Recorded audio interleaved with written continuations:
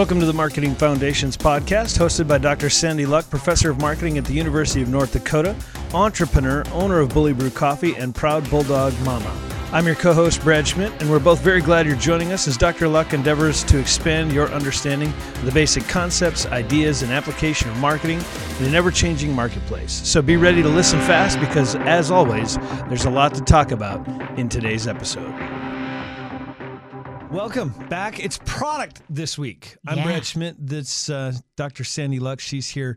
As always, you're kind of the brains of the operation, and I just get to ask fun questions about about marketing stuff. I've been having a great time with this, Sandy, and once again, here we are talking about marketing. Thank you. First of all, I'm going to go back. Let's go back to the brains and the questions, because sometimes I feel like you're teaching me a lot. So this is good. I hope we're teaching a lot of people a lot of things, both of us. It really has been a great time. I've really enjoyed this, and we've got a great episode next week as well, talking about service that we're going to get into as well. And just it really has been a great time, and I have learned a lot. And of course, it's always good to have somebody with a PhD in a field of specialty that can essentially give you a free class on what we're talking about. So. Yeah. And I think for me, what has been cool is I've taught this class for so many years that having someone else bring up different examples has been enlightening to me, because it's like, oh yeah, that's a really cool example. A little bit of a different perspective. Exactly. Yeah. So thank you. It's been good. So this week we're going to talk about product. We are. And you actually teased this last week in the buyer behavior discussion, and you were showing me this thing about the product life cycle, which we're going to get to. But first, there's other stuff we have to talk about, because when we start talking about a product, we have to kind of know what the product is. So talk about the attributes and how that matters in marketing. Right. Well, first, before I do that, let's talk about the word product, because product can be tangible or intangible. Okay. It can be an item, or it can be a feeling, or an experience. It can be a service, right? Which we're going to talk about next week. Yeah. So there is a product which is tangible. So that could be any product that you purchase at the grocery store. A service could be, maybe you're getting your oil changed. That would be a service. But it also can be an idea. And in class, the students worked on this already. And I will tell you that the most difficult process is to think about how an idea can be, some kind of a product. But they use the example of don't drink and drive. So that statement itself, because that's what a lot of prevention managers, or if you're in the health prevention field, you are teaching people don't drink and drive, or don't text and drive. So that's a product itself, which is really hard and sometimes difficult to understand how that can be it. It seems to me that ideas have got to be the hardest thing to sell. Yeah, well, because it goes back to belief. So do you believe that idea is good or bad? And you could talk yourself out of it, or if that person doesn't sell that idea well, you're not going to believe in it. And I gave the students some examples long ago. Don't drink and drive was not one of the most favorite topic areas, right? Maybe in the, I don't know, am I going to date myself, in the 90s?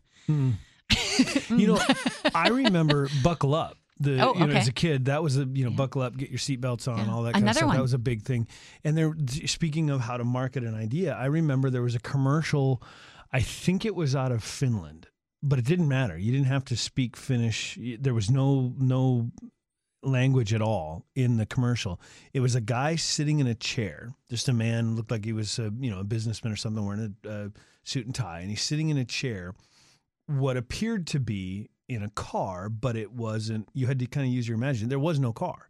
He's just sitting there in a seat, and his wife and his daughter are standing beside him, and he's kind of miming that he's driving the car down the road, and suddenly you see the look on his face change. It looks like he's going to be getting in a crash or something like that, and there's no seatbelt. But the daughter reaches across from her left side with her hand, and the mom reaches across from the other side over the father's shoulder, and they clasp hands. Wow. And of course, then you see the slow motion crash of his arms going forward and all of the violence of a crash. But the mother and daughter holding hands holds him in a chair. And then everything stops, and you see the look of relief on his face, and he seems to be okay and all this. And it was such a powerfully emotional thing. But it wasn't a product. They were selling the idea of, hey, wear your seatbelt because your wife and your daughter are counting on you to come home. Yeah. And it was great. It was fantastic. Yeah. And that I just literally just remembered that because you talked about selling an idea. Yeah. And think about that. Think how powerful that marketer was in your life. Yeah. I still remember that 20 years ago. Right. And you probably started wearing your seatbelt because you said, this makes sense. Yeah. And at the time, I had a brand new wife and a brand new daughter. Right. So, and let's go back to the belief and not belief. You believed that because of your circumstances, where I still think about my 85-year-old dad who gets upset that he has to put a seatbelt on. Why is that? Because if I don't, I'm going to get a ticket. Yes. But for him, when he was young, none of them had seatbelts. Yeah. The cars didn't even have seatbelts. So he was saying, you know what? I lived the whole time and I didn't die. I never got in a crash. I was fine. Why do I have to wear a seatbelt now compared to then? And of course, I try to have the conversation of logic to explain to him, well, we drive faster, there's heavier cars, all those good things, right? But again, it doesn't have anything to do really about the logic. It's his belief. So an idea is sometimes difficult because it goes back to that person's, what they were raised around, maybe their belief systems, maybe what their parents believed. So I think ideas are difficult. So there's each product has the attributes and the characteristics of the things that, whether it is, like say, a seatbelt, an idea has a set of characteristics that we're trying to sell. Right. We're trying to sell safety. We're trying to sell care for your fellow person, responsibility, all of those things, right? So products in general, whether it's an item, a tangible thing, they all have the characteristics, right? The color, the shape, the attributes, the size, all of that. Service, attributes, how do you, So a service might be how it's done. So when I think about, a waiter or a waitress, the time it takes them to come to my table. The attitude. The attitude and how they treat me. Do they remember my order? You have some really good servers who can walk up to you. I'm always amazed. Oh my gosh, me too. No notebook, they write it down and they never get it wrong. Yeah. And then there's others who will not write it down. Even with the notebook, they write it down, they still screw it up. Yeah. So bless those hearts. But bless their hearts. That's a Southern thing. So think about that. There's characteristics or there's attributes. Well, then we go to what are the benefits. So before we started talking about Ray-Bans sunglasses, right? Yep. Okay, so I'll quiz you. Now let's talk about this. What are the attributes of the Ray-Ban sunglasses? Well, the higher end ones are going to be polarized. They're going to be more comfortable. They're going to fit your face better. They look cool. I joke that you want to have you hope your Ray-Bans have mirrors on the inside so you can see how cool you look. Yeah, but those are the benefits, right? That's not so. Think attributes. Think characteristics of the product. So the features of the product. The cool part is the benefit. Right. Gotcha. Right? I see. That's the emotion. Yeah. That's where I'm like, that's why I want the Ray-Bans. Not really the durability, the comfort, the size, and all of that. That's the actual attributes. Sometimes in a product, I think we expect things as customers or as consumers. We expect it to be comfortable. We expect it to have, polarized lenses. That's not even something that we want to think about. But think about when you go in and you try sunglasses on. You probably want to make sure that it fits you right. But does it make you look cool? Right. Yeah. Yeah, it makes and Ray-Bans. It seems like Ray-Bans or Oakleys. Mm-hmm. If you're not wearing those, you're Gucci or whatever, but you're just a dork wearing cheap sunglasses from the gas station. Or you lose them every other day, so you have to wear the cheap glasses. So that brings us to life cycle. Ray-Bans have been around a long time. Oakleys have been around a long time. A lot of these products have been around a long time, but we didn't get to a point where you're only cool if you're wearing Ray-Bans or Oakleys overnight. That took a lot of time to get there, and that's part of the product life cycle, correct? Right. So product life cycle, my example is saying it's just like us as humans. It's birth to death. So at birth, it's an introduction to the product. And this is where the product is created or developed, and it's brand new. There's no other competitors out there.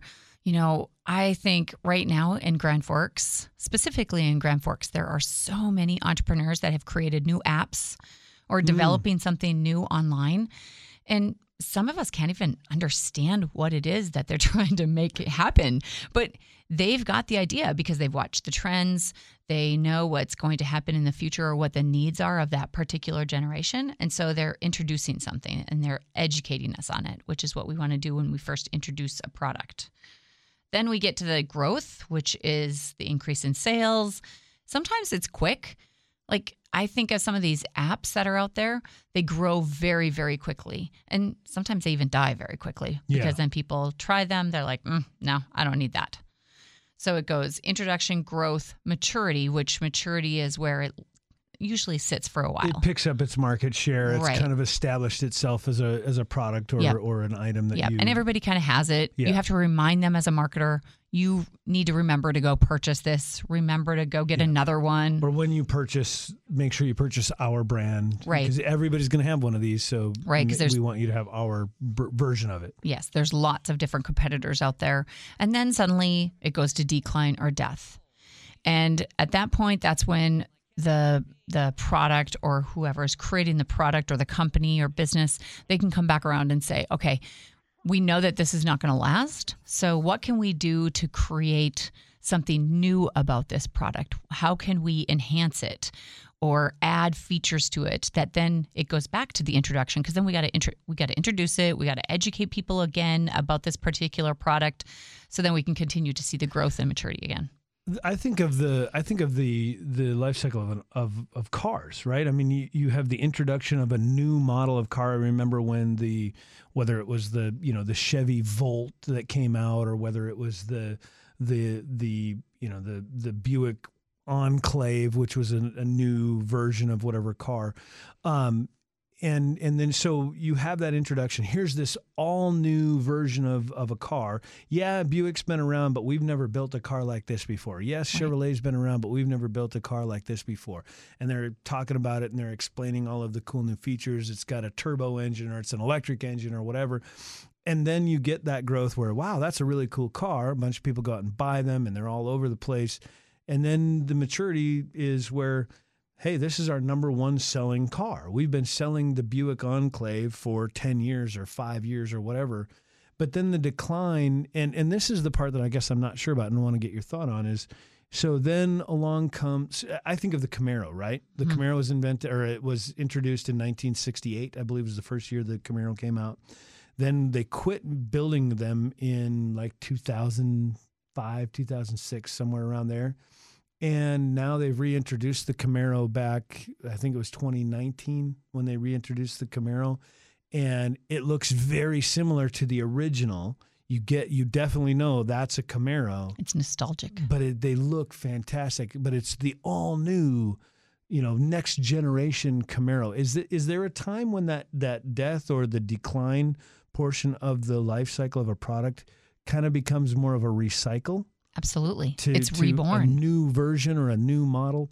Yeah. The all-new Chevy Silverado. Well, they've been making the Chevy Silverado for 50 years. Yeah. What a great marketing strategy, though, right? Oh, yeah. Because, I mean, that's what it is. It's rebirthing that product because they probably had a lot of people who liked it and said, this is a great product. This is our flagship, yeah. Yeah. If only I could do this and this with this product. And that's sometimes, I used to teach entrepreneurship class.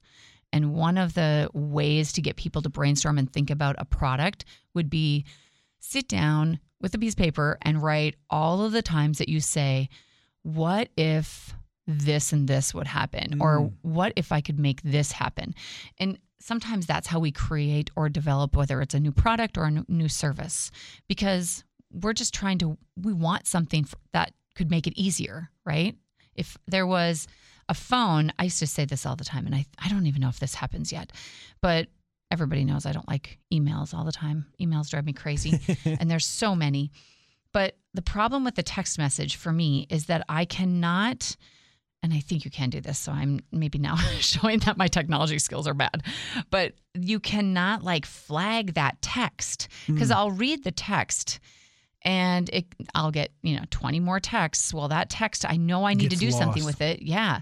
But I want to flag it. And I think you could pin it to the top. But if I pinned it to the top, I'd have a ton of them pinned to the top. And then it would be not worthwhile. You need Telegram. Oh, yeah. You told me that. You need Telegram. Yeah. Yeah. Okay. That has to be a conversation we have soon. Yes. But I just think about, there are so many things that if I could make this product do this or add this, it would even be better. And that's really goes back to a product that it probably has matured and needs to be reborn. I'll go back to the introduction. And it might add a feature. Probably it already has benefits. Yeah. Because there's a reason why we buy Ray-Bans or why we have cell phones or we buy those particular cars. We talked about the gas cars and gas cars. Let's talk about that. That was really cool. Yeah. So this is a perfect example of not just a particular product, but from what I'm understanding, you're talking about with this life cycle, the entire industry is going through this. So cars were invented. Actually, everybody thinks, Henry Ford invented the car. No, he didn't. He invented the production line.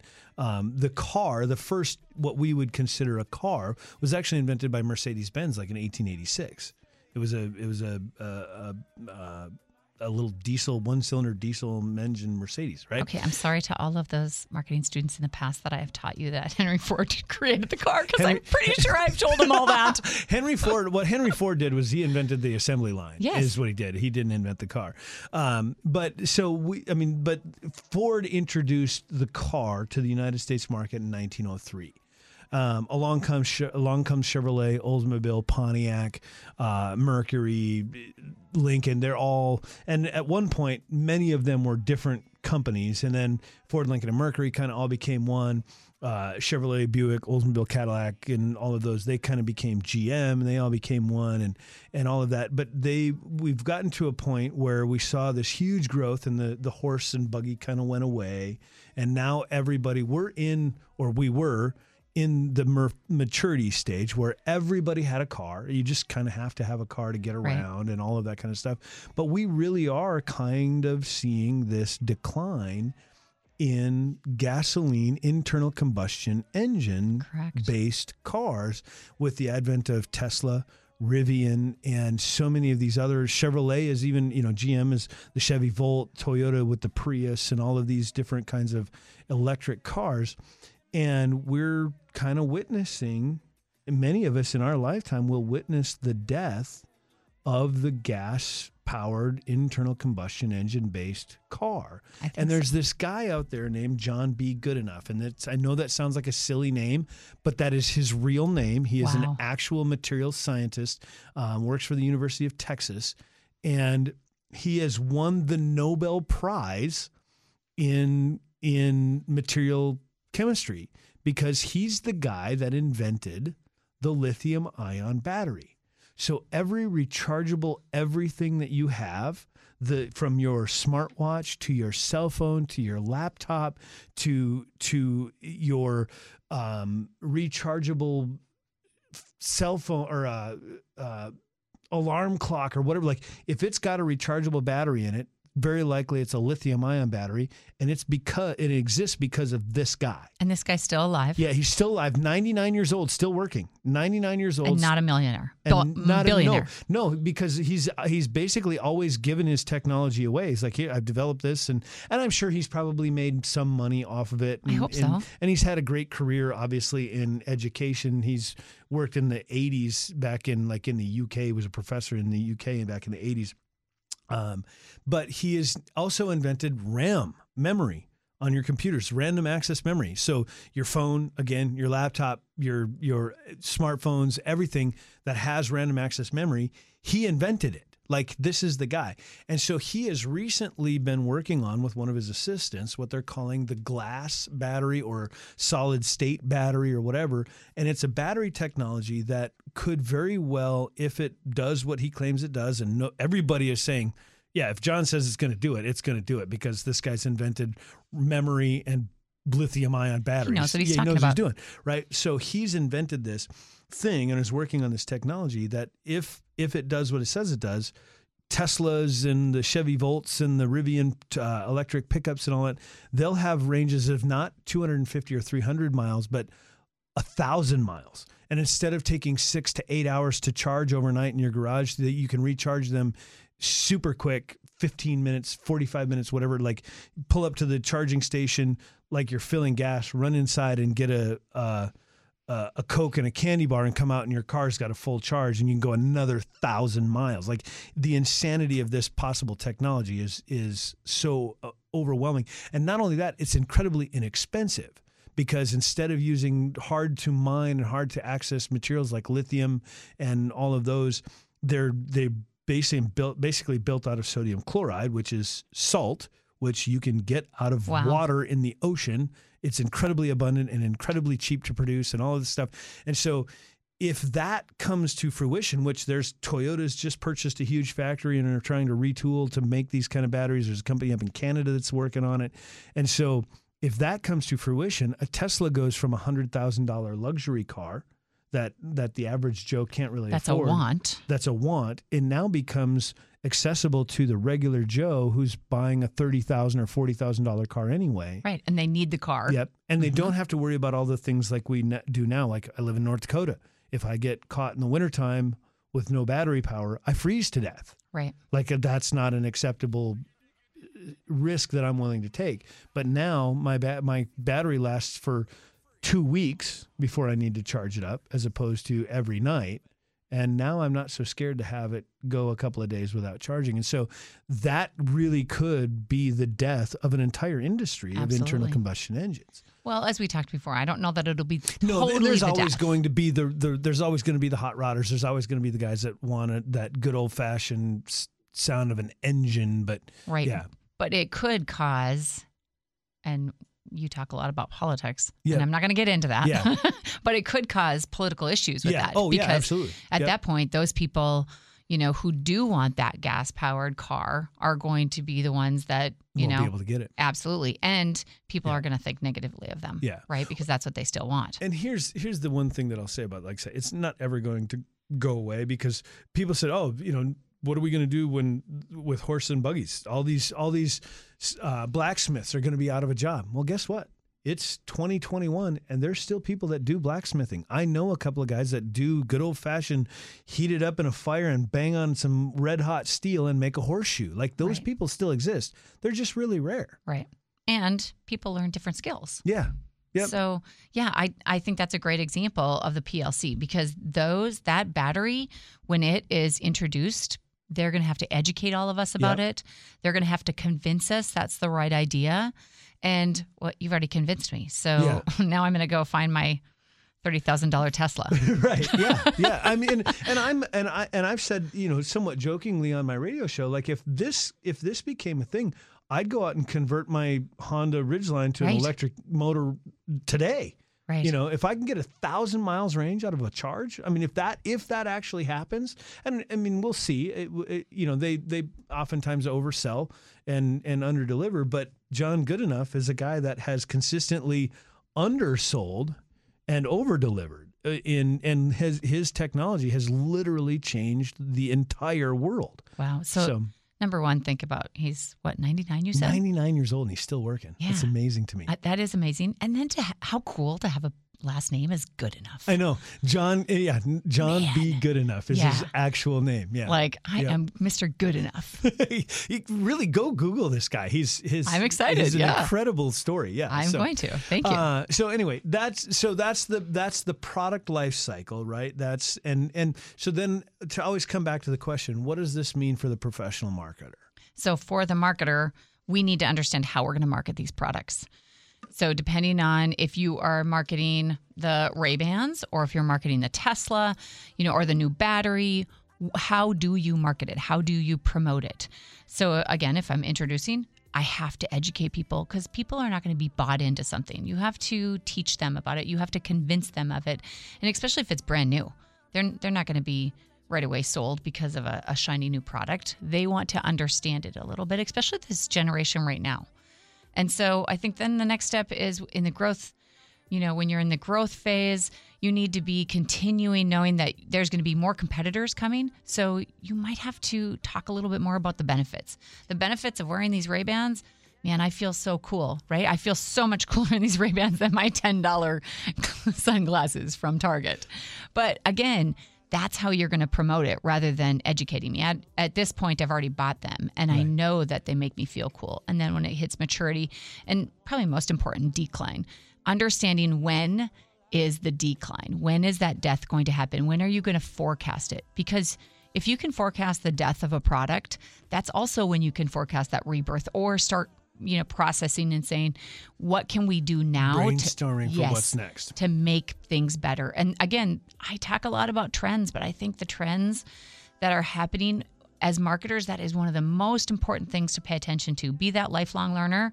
Go on podcasts like this, but listen to other people. What are they talking about? Check out Mr. Good Enough. I mean, go on and understand what's happening in our future so that as the marketer, you can be the one who says, hey, this product is hitting close to maturity or decline. Let's be ready because it's not going to take a day or two. You're going to have to do some work to get it back to that introduction and, rebirth that product and be able to talk people into, purchasing it again. Think about the cell phones. Like, I don't know how many cell phones I have. I have a box of cell phones. Right, yeah, old ones that have, right. Yeah.